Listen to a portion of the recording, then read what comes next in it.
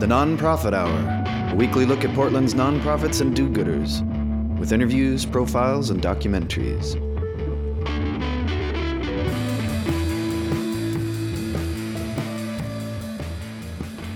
You're listening to the Nonprofit Hour on X-Ray.fm. The show is brought to us by the Media Institute for Social Change, a public interest media lab that works to inspire, empower, and engage emerging media producers. I'm Henry Leisha. On today's show, we will learn about two organizations that help educate the public in order to strengthen local communities and encourage future leaders to help improve our world. Later in the show, we will hear from Eric Vines, the executive director of the World Forestry Center. Since it was founded 50 years ago, the World Forestry Center has helped improve our understanding of sustainable management by educating the general public and convening global leaders and practitioners of forestry to advance research. But first, we will speak to Lizzie Martinez, the Director of Development and Communications for Latino Network. In 1996, a group of community leaders created Latino Network to address the lack of resources devoted to Portland's growing Latino community. Since then, the group has become an educational resource to help Latino youth and families reach their full potential and meaningfully engage with their communities. For more on Latino Network, we turn to our host, Phil Bussey. This is Phil Bussey. It's the Nonprofit Hour. We are coming to you from our almost finished our studio in the bottom of the Falcon Art Building, and I am joined in the studio by Lizzie Martinez, who is the Development and Communication Director for the Latino Network. How are you? I'm good. Thanks so much for inviting me here today. Absolutely. I want to start. Latino Network, you guys have a very broad mission. You were founded in 1996. You're 20 plus years old now. What has changed in the mission or in the people who you are working with? Sure. Well, I think since the 1990s when we were founded, we've really seen a population boom of the Latino population here in Multnomah County. In the early 1990s, we really started to see people immigrating to Oregon. And as that population grew, we started to see a need for more services. So our mission has not changed. We have always existed to be here as advocates for our community, but we have continued to add direct services as well to that mission to work on education and leadership and family stability skills as well. That's a lot to pick apart. Yeah. So let's go through some of it. So, some of the problems you're trying to solve, and it's not all problems you're trying to solve. There's positive issues as well, but we'll start with some of the problems. Low achievement scores. Youth violence, high dropout rates. Is that sort of the big three? Sure. I think at Latino Network, we're always working to figure out how to reframe those problems. So I think we often hear about the problems of the Latino community, and we're working hard to point out that, in fact, it's often the systems that are failing our youth and our families. So to take one of those, I think the achievement gap is pretty widely recognized for leaving Black and brown students behind. And in a lot of ways, that's not the youth who are failing, but it's the school districts themselves or the schools who are just not able to quite be able to meet their needs. So we work closely with school districts and with schools to be able to try to change those systems. Yeah, and can you paint me a picture of how that works? You guys are a nonprofit, but you have a hotline to the Portland Public Schools that you can pick up and say, we need more of this, or how does that actually work? Sure. So I think it works in two ways. I think the first way is direct services. So we do provide after-school enrichment courses, both for early childhood and K-12, with a special focus on college prep, so making sure our students are ready to graduate high school and prepared to go on to career. And the second way is really through advocacy. So we work closely. PPS is absolutely a partner of ours, as well as other school districts in Multnomah County. And we work closely with them to figure out ways in which maybe Latino students are getting left behind and ways in which we can change that. Often that involves bringing out parents and bringing out community members to school board meetings to be able to give testimony or to be able to have meetings with principals to work on solving these problems collaboratively. Now, is your job getting easier? And let me try to explain that a little bit. So there has been a population boom from immigrants and Latino population, and I would think that as you move into second and third generation, like yourself, that there are more economically established families, communities, leaders, and that would seem to make your job easier. Yes and no. So certainly I think Latinos have a long history in Oregon. They didn't just start coming in the 1900s. Latinos have been here since the 1500s or a little bit before. So we certainly have families who are very well established. I think my executive director, Carmen Rubio, is a great example of that. The Rubio family is very well recognized in Hillsborough and Washington County area for their leadership and for how long that they have been there. So we do have a really thriving professional Latino middle class, and thanks for bringing that up because I think that's often not recognized generally by the media or by people, that we have plenty of Latino lawyers and Latino doctors, and, we do have Latino legislators. It's been wonderful to see them get elected this year. But we still definitely do have problems, and we still face a lot of disparities. And how do you find that middle class, that professional class, are you able to tap into that in terms of mentors, in terms of part of your job, funding? Absolutely. I think the Latino mentality, there's a huge part of that community that's about giving back, and it's really sort of baked into our culture. And so we often hear from people that they want to know how to give back if they're no longer in need of some of our more direct services, being able to give back, yes, in funding, but also in many other ways. We've seen a huge turnout for volunteers who want to be able to come give back and talk to high school students.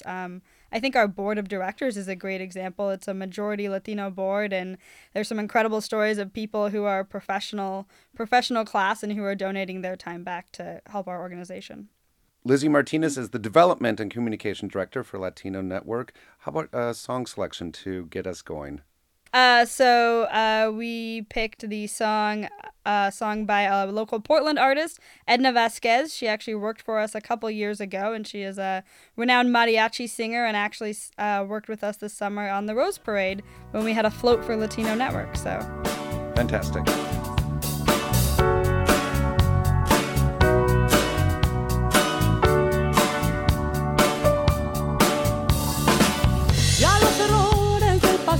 Se acabaron por aquí, solo me quedo en el momento.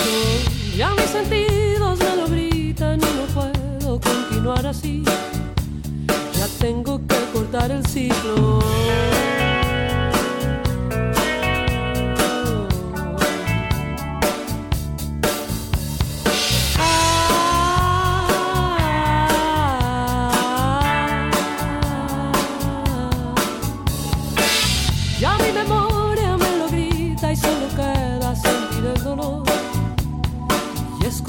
Sentimiento.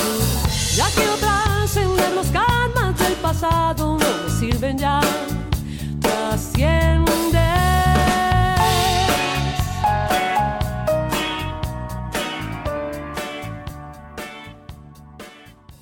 This is the Nonprofit Hour. I'm Phil Bussey. I'm talking to Lizzie Martinez, the Development and Communication Director for Latino Network.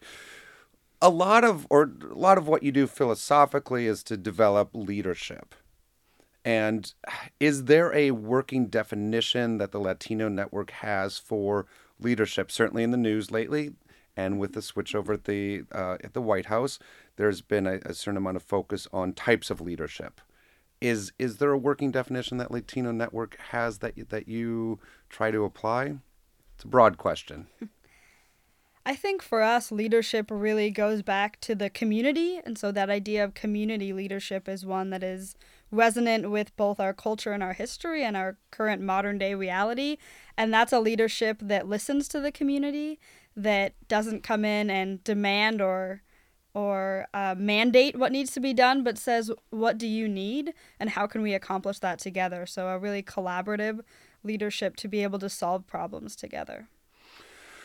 And I would assume that plays into then the leadership style and the work environment at Latino Network. Absolutely. I think Latino Network is really a wonderful place to work. and I'm sure everyone says that about their workplace. But it's really not everybody. That's true.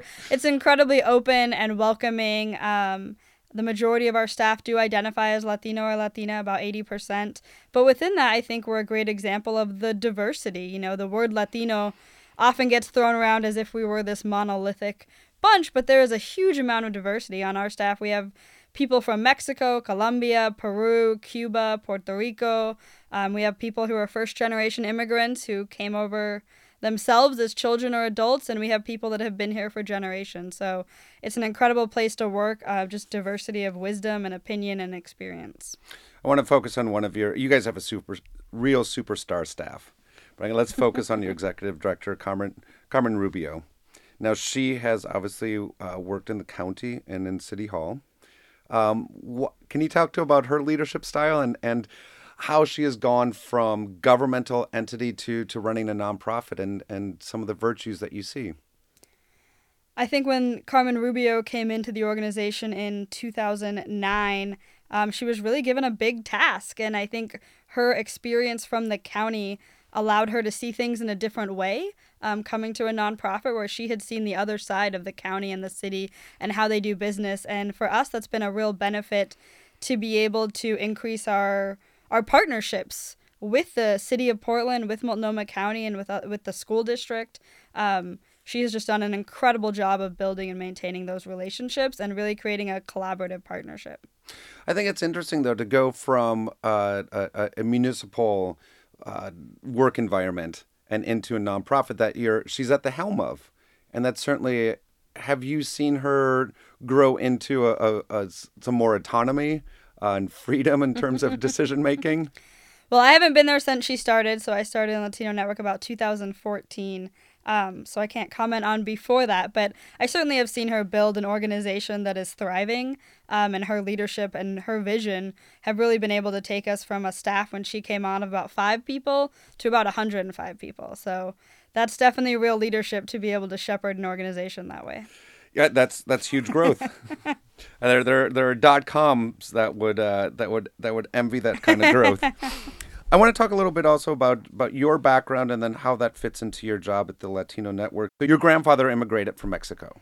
Yes, he did. So on my mom's side, my grandparents came over with the Bracero program, which was a program that gave Mexicans and people from other countries a chance to come and work here legally, which was a real incredible opportunity for my family. My mom emigrated here when she was about 3 years old, and they settled in Salt Lake City, Utah. On my dad's side, we've actually been in America since the 1600s. So we are one of those families where they said we didn't cross the border crossed us. So they emigrated from Spain in the 1600s and were primarily sheep herders in the New Mexico area for hundreds of years, and woke up one day to find that they were no longer Mexican, but American. and there's interesting when someone's personal life becomes affected by the global politics. Absolutely. which is certainly on people's minds right now. How much does your family history then play into how you relate to first generation immigrants?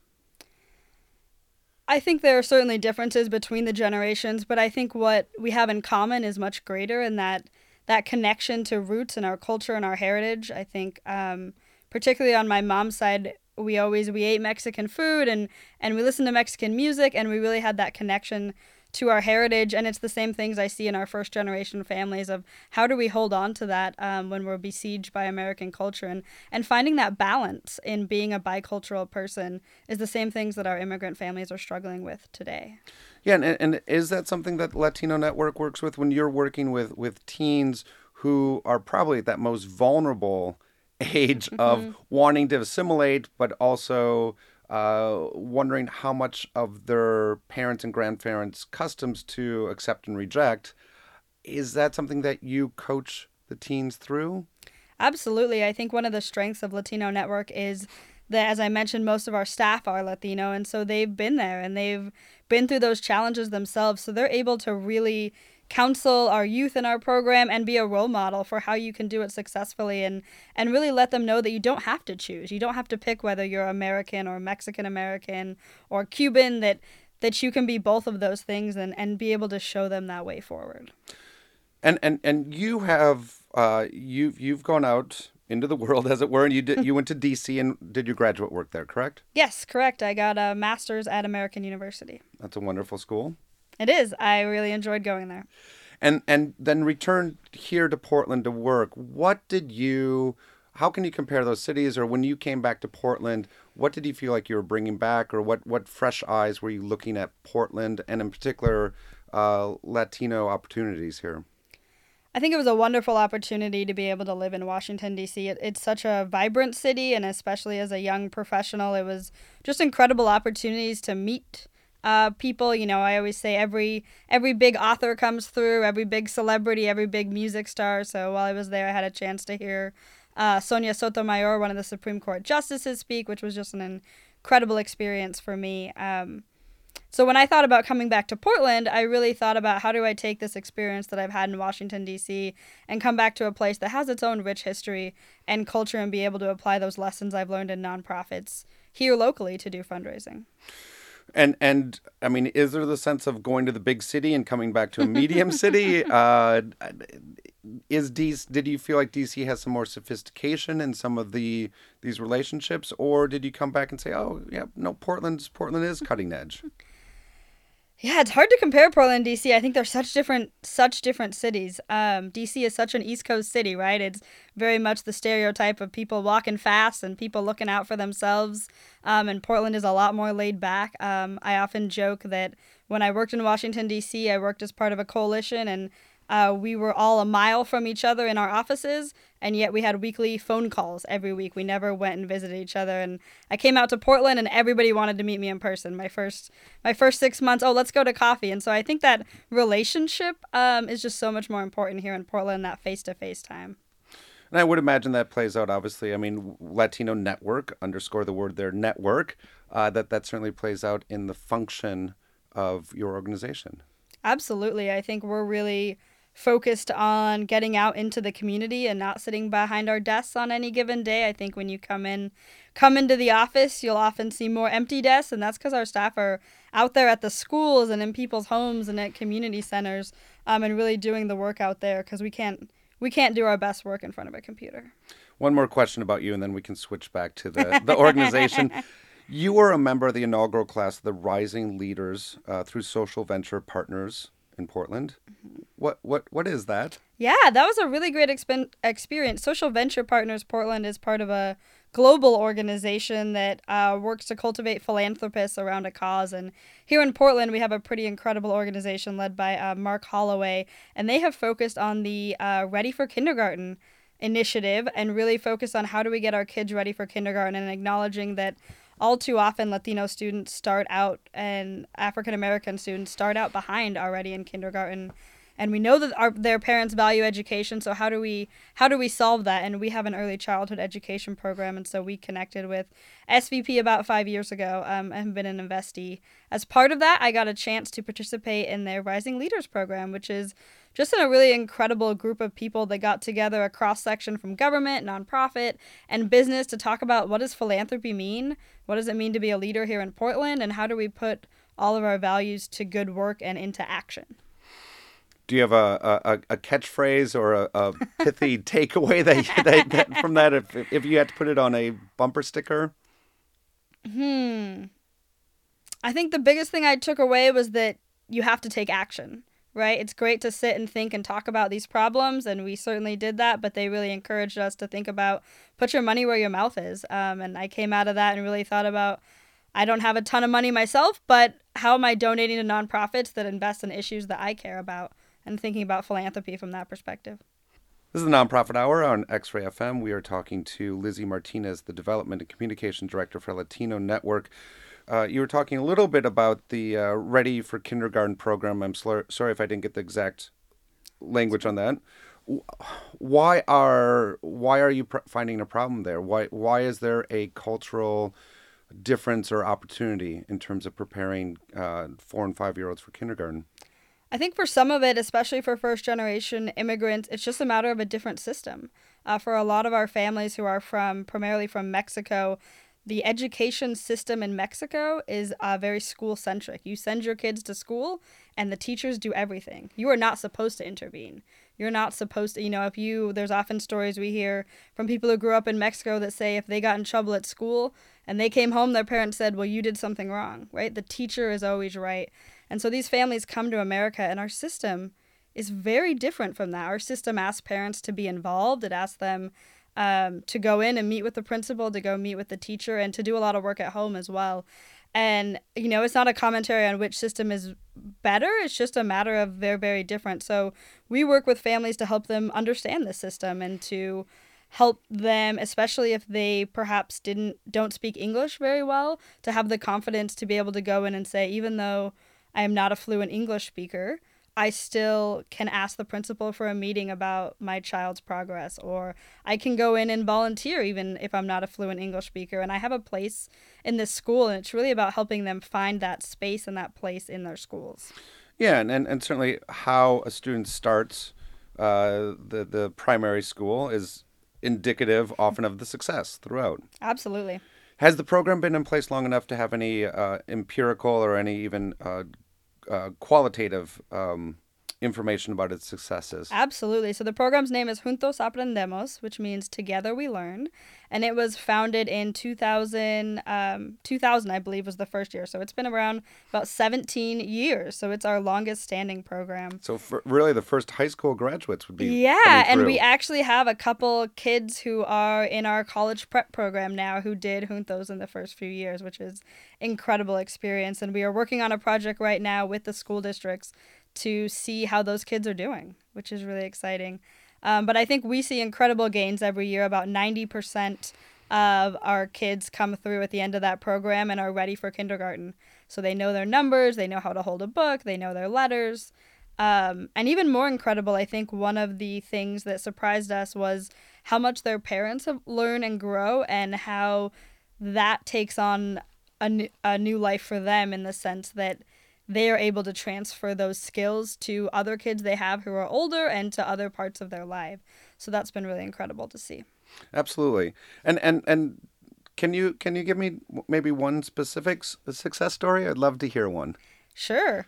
I think a great example is, I just heard this story the other day during a meeting of a family who had a child who was 4 years old and was in our Juntos Aprendemos program and was doing well, and the mother had heard about it through another friend, which is the word of mouth is our number one recruiting method from people saying this is a great program. She took her child to kindergarten, and the teacher learned that they were a Spanish-speaking family and met with them and said, well, I can already tell your child's going to need to be held back a year. He just turned 5, so he's really right on the cusp there. The mother said, well, he was in this program, Juntos Aprendemos, and the teacher said, I've never heard of that, and I can tell your child's going to need to be held back. And so the mom was sort of a little bit intimidated, and about 3 months later, she went in for a parent-teacher conference, and the teacher said, I was totally wrong. Your child is 100% ready for kindergarten. I've been so impressed at how he knows how to read. He's one of the best students in the class. Tell me more about this program that your child was in. And I think those are the kinds of successes we see when teachers get to know our program. They're some of our biggest proponents. They love when they get kids in the class who've been through the program, because they know how to thrive in that setting. And how that's how maybe some of the teachers are finding out about you. How are families finding out about you? How do you get the word out there? Or how is this through word of mouth? Is this through marketing schemes? We have an incredibly dedicated and amazing team. We use the popular education model, which, if you're not familiar with that, is all about empowering people who do the work at the grassroots level to be the teachers. So all of the teachers in our program actually are parents themselves who have been through the program and graduated, and they come back as volunteers and then teachers in training, and then they get hired on as teachers. So it's an incredible model. And they go out every year and just do grassroots outreach. We go to community fairs, we go to festivals, they go to apartment buildings where there's large populations of Latinos, and they knock on doors and leave flyers, and they follow up. So it's just an incredible amount of getting the word out face to face. As we talked about, those relationships are really important here in Portland and in the Latino community as well. You guys are incredibly active. Thank you for all the work that you do. Lizzie Martinez is the Development and Communication Director for the Latino Network. One more song to take us out? So this comes from Esperanza Spalding, who was recommended to me by some of the staff at Latino Network as a Portland-based cellist who has some amazing songs. And I believe she played at one of the Obama inaugurations. Oh, see? You're teaching me something I don't know. Let's take a listen. This show is made possible with generous support from Chinook Book, whose mobile app rewards your sustainable lifestyle choices with sweet savings at hundreds of neighborhood businesses near you. Use it for tonight's dinner or your next adventure. Download the app free at chinookbook.com.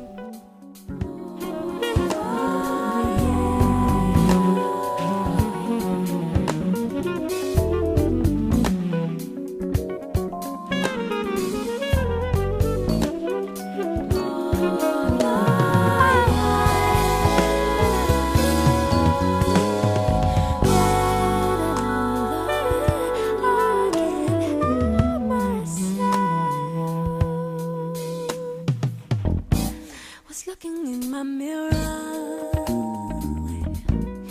took me by surprise.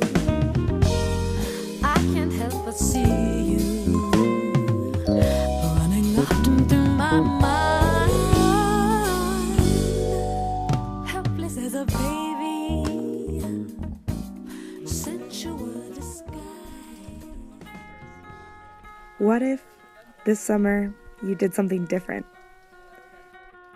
What if you worked with people you admired in a city that inspired you, making something that you were proud of?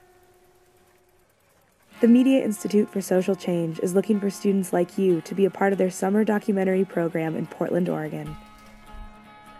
As a student, you'll create original audio and video pieces about issues that you care about. You'll meet and learn from media professionals whose work is aimed at social justice. You'll immerse yourself in Portland, a city that will serve as your hands-on media-making laboratory. Sound like your type of summer? Apply today at MediaMakingChange.org.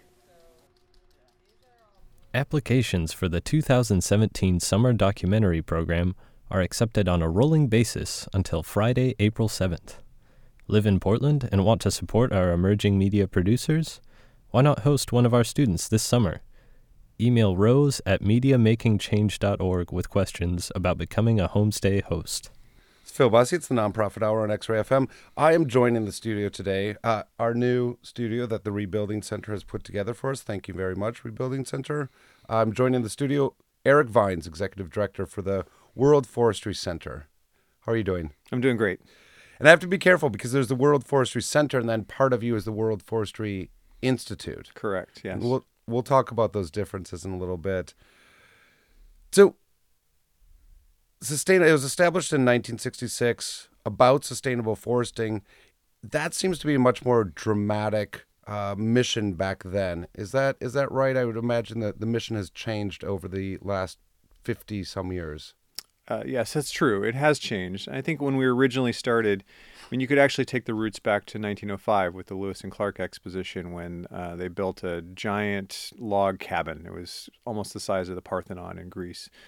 And they, built it to try and showcase this industry that built the state. This was a major player. Most of the famous names and buildings that you recognize in Portland, a lot of the streets and bridges were all, if you trace their roots back, it goes back to the timber industry. And that building was on Vaughn Street. It burned in 1964, and the city leaders decided to rebuild, and they relocated to Washington Park, and so built the Forestry Center there. At the time, it was called the Western Forestry Center. The museum was set up in 1971, and really the intention was to help people understand how forests and wood products and the wood products industry related to their lives. And so it showcased sawmills and paper processing and timber harvesting. So it was really designed to help the public connect to this industry that had been so formative in Oregon's creation. And I would think that's a tricky relationship, though, because during the 50s, 60s, the mentality really was celebrating forestry and lumber companies. that changed, obviously, especially in the first decade of the World Forestry Center. I mean, that the lumber industry became maligned Yes. for some people. Hmm. How did that relationship change from showcasing to maybe trying to steer the lumber industry or the idea of forestry in a different direction? Well, I think the challenge that the timber industry has faced is, a sense that they were over extracting. They're taking too much or cutting the really big, important trees. And I think in the early days, if you look back to the 20s and 30s, there was the sense that the forests were unlimited, and we realized in the 70s, 80s, that wasn't the case. The timber industry changed its practices dramatically. There was a huge summit in 1992 when Bill Clinton and Al Gore came to town, pledging to help put an end to the timber wars that had existed up to that point. And the result of that was a Forest Practices Act, which made sure that anytime any trees were cut, you had 2 to 3 trees that were replanted. And so we actually have, in the last 20 to 30 years, we have more volume of timber and more trees on the ground than we have had since the 1930s. I mean, it's been a success story from that standpoint. So there has been a big change both in how the industry practices, and also I think in the perceptions with the public and the environmental community that realizes that for forests to continue to exist, the threat is not cutting trees. The threat is conversion into something else, turning it into, nothing wrong with agriculture, but that's where most of our timberland has gone, is it's been turned into farmland or vineyards or housing developments or something else. And so what we have tried to help people understand is that for forests to continue to exist, they have to remain of value to a community, and often that means economic value. And so some level of harvesting provides our wood that we use in our houses and our paper that we use in our books and all those different things that trees provide to us. And as long as we're replanting them and regrowing them, and not cutting at a rate faster than we can regrow, then that's almost a perpetual sustainable solution to a lot of the challenges that we face now.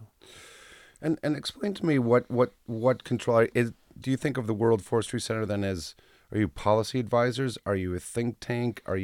How do you fit into some of this policy making, both at the state and then the federal level? Right. Yeah, we don't do too much in the way of direct advocacy, but what we do offer is a place for people to come together from all sides to have conversations that are difficult. I mean, the forestry is a very complex, it's a complex business and it's a complex issue. I mean, if you think about it, it's almost crazy. You're planting, if you're thinking of it as a farm, you're planting trees that you might get to harvest in 60 years. And in the meantime, you can have windstorms or ice storms or bug infestations or changes in temperature or droughts or forest fires or changes in regulations. And you may never get to actually take back the value that you've put into growing and nurturing those trees over that 60-year time period. So it's kind of a nutty business when you think about it. So, I think there's a lot of misunderstanding, but there's also a lot of complexity that it's hard for people to kind of digest and wrap their heads around. And so what we do is we provide a place for people to talk about these issues, whether it's related to climate change in forests or water security in forests or soil. I mean, all of it kind of comes together, and there isn't a single person on the planet that isn't affected by the health of our world's forests, and we think that's an important message. Does your job become a little bit more difficult in these upcoming 4 years? Maybe. I mean, the needs are still going to exist, and there's a lot of talk about whether there will be changes to our federal forest management, which is good for some and bad for others. I mean, those private timberland owners who own forests, having a whole bunch of new trees on the market doesn't help them. It lowers the prices for the trees that they have. For those who are running sawmills, then they would welcome to have a new supply of trees and timber. But we depend heavily on exports. I mean, we don't use all the trees that we grow in the Northwest. A lot of them go to Asian countries. And so to the degree that exports are curtailed, that would really hurt those folks who've been growing trees in the Northwest and California and Canada too. And part of this may also be, talk to me about the WFI fellowships. Yes. What are those? Who are they? What do they do? So the World Forest Institute was started a little bit over 20 years ago, and the intent with that was to recognize that forestry is not certainly it's a regional business, but it's a national and international practice, and we are affected by what happens in other countries when it comes to the forest economy. So we started to invite foresters and forest researchers from other countries to come here and to learn and understand how we do things, because by comparison, the United States does stuff really well. I mean, our commitment to the environment, our commitment to ecology is top-notch in the world. And so a lot of countries wanted to learn how we were putting our policies in place, how we were actually on the ground exercising forest management. And so we invited them here to learn, to exchange with each other, and then go back to their home countries and to help put those practices in place in their countries. And so we've had more than 300 people come through that program over the last 20 years from over 40 countries. And it's a remarkable group that comes. I mean, really high-level professionals, some of the top in their field. And they spend 6 months here. They tour around. They visit, a whole range of forest product sites, from, sawmills to timber plantations to the essences that you can extract from wood. I mean, there's so many things that we get from wood products. It kind of blows your mind when you start to look into it. That was founded by Harry Merlot, and he was the CEO of Louisiana Pacific. And I mean, it's interesting. I mean, I think that a knee-jerk response can be to a major lumber corporation. Like, what interest did he have in preservation, or in what was his interest and what was his motivation to found the institute? Harry was really passionate about this program. He just passed away this last fall, and very committed. He actually was, he would visit us every week not every week, but at least a couple times a month, to come visit these fellows while they were present. He would invite them out to his ranch in Eastern Oregon. And what he found is that they brought a lot of really interesting perspective and knowledge that, even though he had grown up as a lumberman, growing this huge corporation, he would learn from them, and he just delighted in the enthusiasm and the energy and the knowledge that they brought. And he did business on a world stage. I mean, a lot of his greatest accomplishments came from technologies and ideas that were from other countries. Germany, created some of the manufacturing equipment that allowed plywood, and in his case, the invention of the oriented strand board, which is what Harry made his fortune on and grew Louisiana Pacific shareholders' fortune on. That technology was co-developed with Dieter Simpelkamp in Germany. And so he saw this as really a way to make sure that we were paying attention to all the things that were happening around the world in forestry, and trying to, utilize best practices that others would develop. Eric Vines is the executive director for World Forestry Center. Eric, how about a music break? Song selection? How about James Brown? Get up off that thing. All right, let's get things moving. Ow! Oh! Woo! Shut that! Yeah. I'm back! I'm back! I'm back! I'm back! I'm back! Get up off of that thing and dance to you feel better. Get up off of that thing and dance to you. Sing it now. Get up off of that thing and dance to you feel better. Get up off of that thing. Try to release that pressure. Get up off of that thing and shake till you feel better. Get up off of that thing and shake till. Say it now. Get up off of that thing and shake till you feel better. Get up off of that thing and try to release that pressure. Get up, up. Ha. Good God. So good. Everybody ready? That was James Brown. This is the Nonprofit Hour. We are talking to Eric Vines, who's executive director for the World Forestry Center. I want to talk a little bit just about you, but do you have a favorite tree? Oh, great question. The standard answer to that question in the Northwest is the Douglas fir, because it's ubiquitous. I mean, it's what makes up most of the trees. But I have to say that I am partial to the vine maples, how beautiful they are. They don't have a lot of lumber value, but they're just beautiful trees, and we have several in our yard, so that might be my favorite. I'm also wondering about your last name. I mean, some people think, your last name maybe destines what field you go into.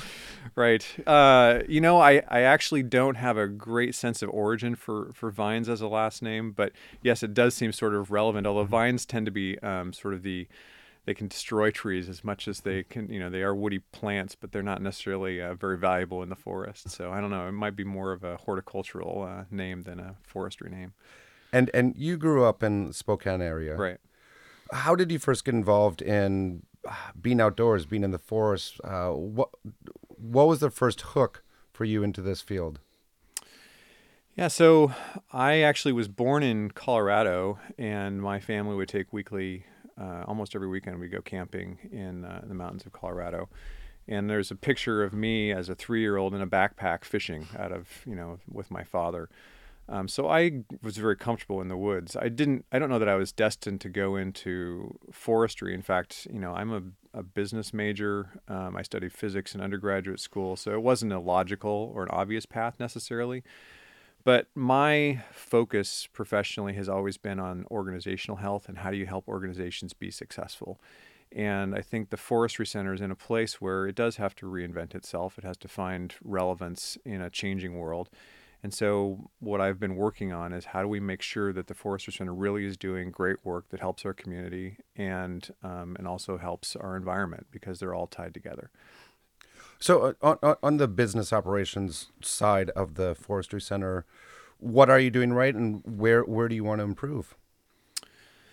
Right. So the Forestry Center has it's fairly independent. We have a lot of earned income. So we have buildings that we rent. We have a museum that we run that people pay to come to.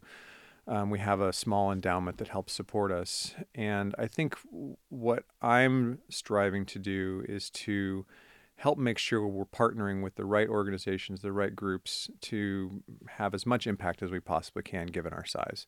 I mean, we are, I think, trying to cover the world, even though it's appropriate to be in Portland because so many trees are in this region, trying to cover the world as a relatively, a medium-sized nonprofit is ambitious and audacious. And so the only way we can do that is with good partners and trying to make sure that we're leveraging our assets as well as we possibly can. And you guys you have a demonstration forest in Sherwood, Oregon. Does anyone ever refer to it as Sherwood Forest? No one has. It's actually, we call it Magnus Tree Farm. It was donated by the Magnus family back in 1977. But no, that's actually kind of funny. I haven't ever heard anybody refer to it as the Sherwood Forest. What happens at the demonstration forest? We have there's several miles of trails, and we have an education center out there. People who know about it, it's not super well known at this point. We've utilized it a lot for school groups and Boy Scout groups, and they'll do projects. People who utilize it find it to be interesting because it showcases different forest management types in one small area. And I think that's helpful because the public doesn't always have an opportunity to see forest management, different forest harvest strategies, because it's most times it's privately run, and it's somewhat dangerous to go and see it actively, a forest in the process of being cut. So this is a chance for people to actually see it and have a better understanding and appreciation of how forests are being managed today. And I want to talk about that a little bit more. How are forests being managed today? I mean, is it trending more away from the family farms? Is it trending towards the large corporations? It's becoming, obviously, it's a multinational industry. How are forests being managed in a general sense? So it depends on where you are, but in Oregon, 50% of our forests are owned by the federal government. And since the 1990s, the harvests on federal lands have reduced dramatically, which is where a lot of the fighting came in. The sawmills that existed, you'll hear statistics about how many had to close, and a lot of that because the supply decreased dramatically when the federal forests decided to stop so many harvests. What that did is shift the emphasis to privately owned timberlands, and in many cases, a lot of the vertically integrated timberland companies, which vertically integrated means they own the timber, they have the sawmills, and sometimes they even turn it into plywood and other secondary products. Those companies often sold off their timberlands to what are called timber investment management companies or organizations, TIMOs. And so those are companies that buy and sell land and trade it. They don't necessarily buy it to harvest. They buy it because of the value of the trees that are on it. And eventually somebody buys it and does a harvest on it. So the ownership of forest land has changed dramatically in the last 20 years. And that's, the feature of one of our big conferences, Who Will Own the Forest, has to do with who actually is owning and managing these forests.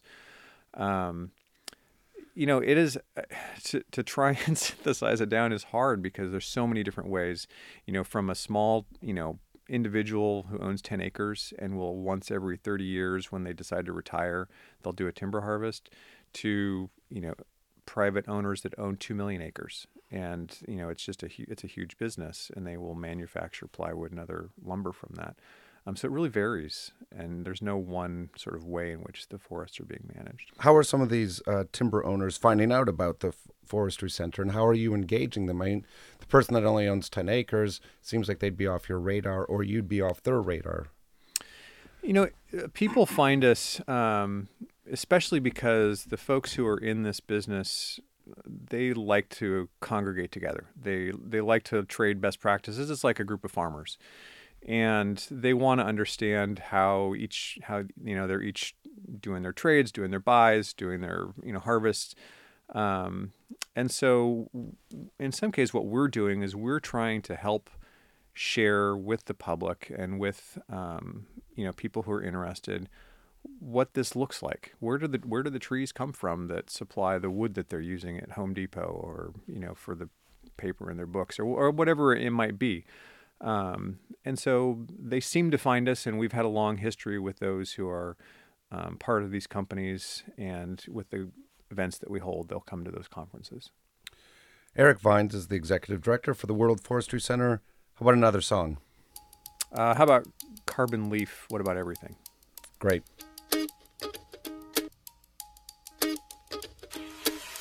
Holiday quiet on these streets, except for some stubborn leaves that didn't fall with the fall, and now they clatter in vain. Holiday sky, midnight clear, wind is high, hard to steer. Old muffler rumbles like an old fighter plane, in search of some rest, in search of a break from a life of tests, where something's always at stake, where something's always so far. What about my broken car? What if this summer you did something different? What if you worked with people you admired in a city that inspired you, making something that you were proud of? The Media Institute for Social Change is looking for students like you to be a part of their summer documentary program in Portland, Oregon. As a student, you'll create original audio and video pieces about issues that you care about. You'll meet and learn from media professionals whose work is aimed at social justice. You'll immerse yourself in Portland, a city that will serve as your hands-on media-making laboratory. Sound like your type of summer? Apply today at MediaMakingChange.org. Applications for the 2017 Summer Documentary Program are accepted on a rolling basis until Friday, April 7th. Live in Portland and want to support our emerging media producers? Why not host one of our students this summer? Email Rose at MediaMakingChange.org with questions about becoming a homestay host. This is the Nonprofit Hour on X-Ray FM. We are talking to Eric Vines, Executive Director for the World Forestry Center. This maybe isn't fair, but I went to one of your recent newsletters, and I took some of the questions that you asked. So I'm going to ask them back to you. Sure. One of the questions, how can we best support and maintain a healthy or a future of healthy forest? It's a huge question, obviously, but you asked the question in the newsletter. What are some of the answers that you can provide for that?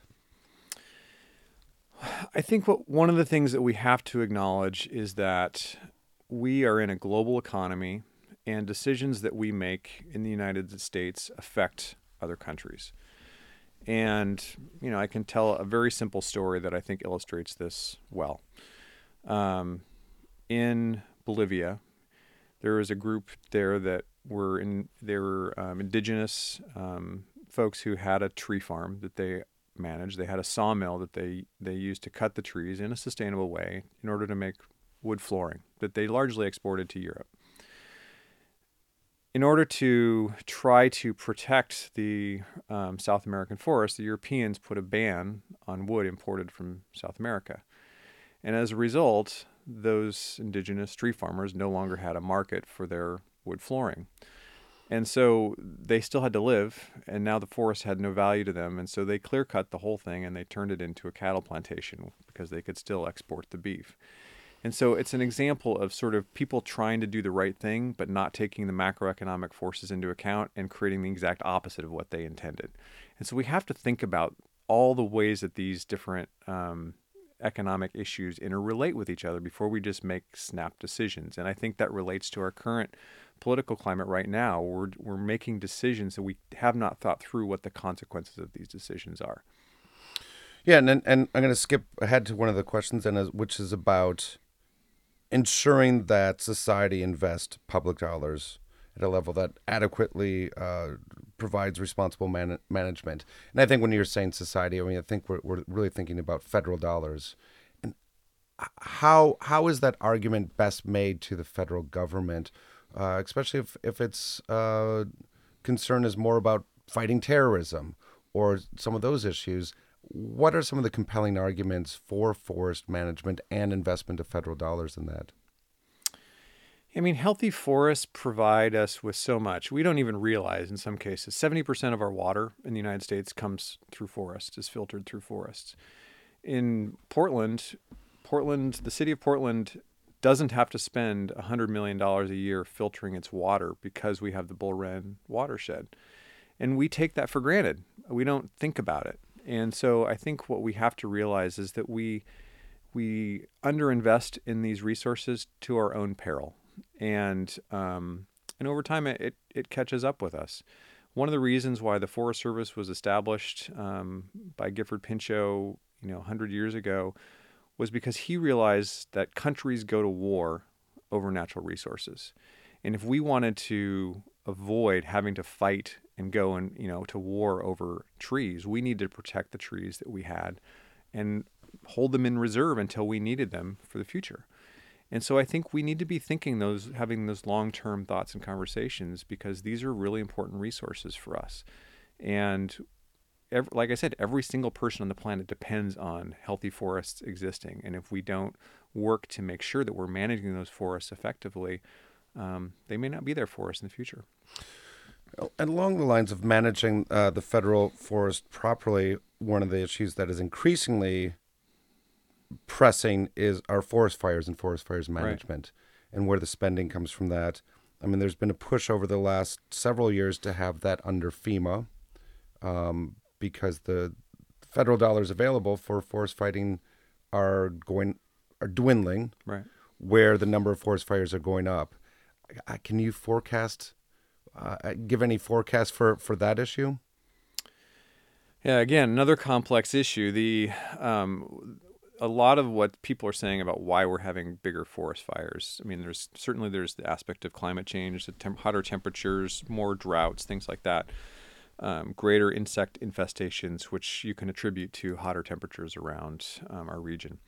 But the other thing that has happened is that for decades, we had a policy as a society, both the Forest Service and the state forests and nearly everyone else, to put out fires as soon as they existed. And now we're starting to realize that certain fires, low-level fires that burn out the brush and the undergrowth every 10 or 12 years are helpful to forests.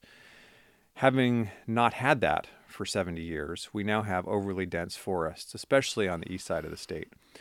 And there's an effort underway to try to thin those forests, to remove some of the undergrowth. And if you look at pictures from the 1880s, you could drive a truck or drive a cart through the forest pretty easily. And now there's no way you could do that. There's so many small, bushy trees and things in the way. And so we actually do need to introduce a regime of regular low-level fires in order to avoid these really explosive, destructive fires that kill everything. And if you can actually take a cross section of a tree that has been killed in a recent fire in Eastern Oregon, you can see 120-year-old tree. You can see every 12 years, 15 years, forest fire, and you see it in the tree rings.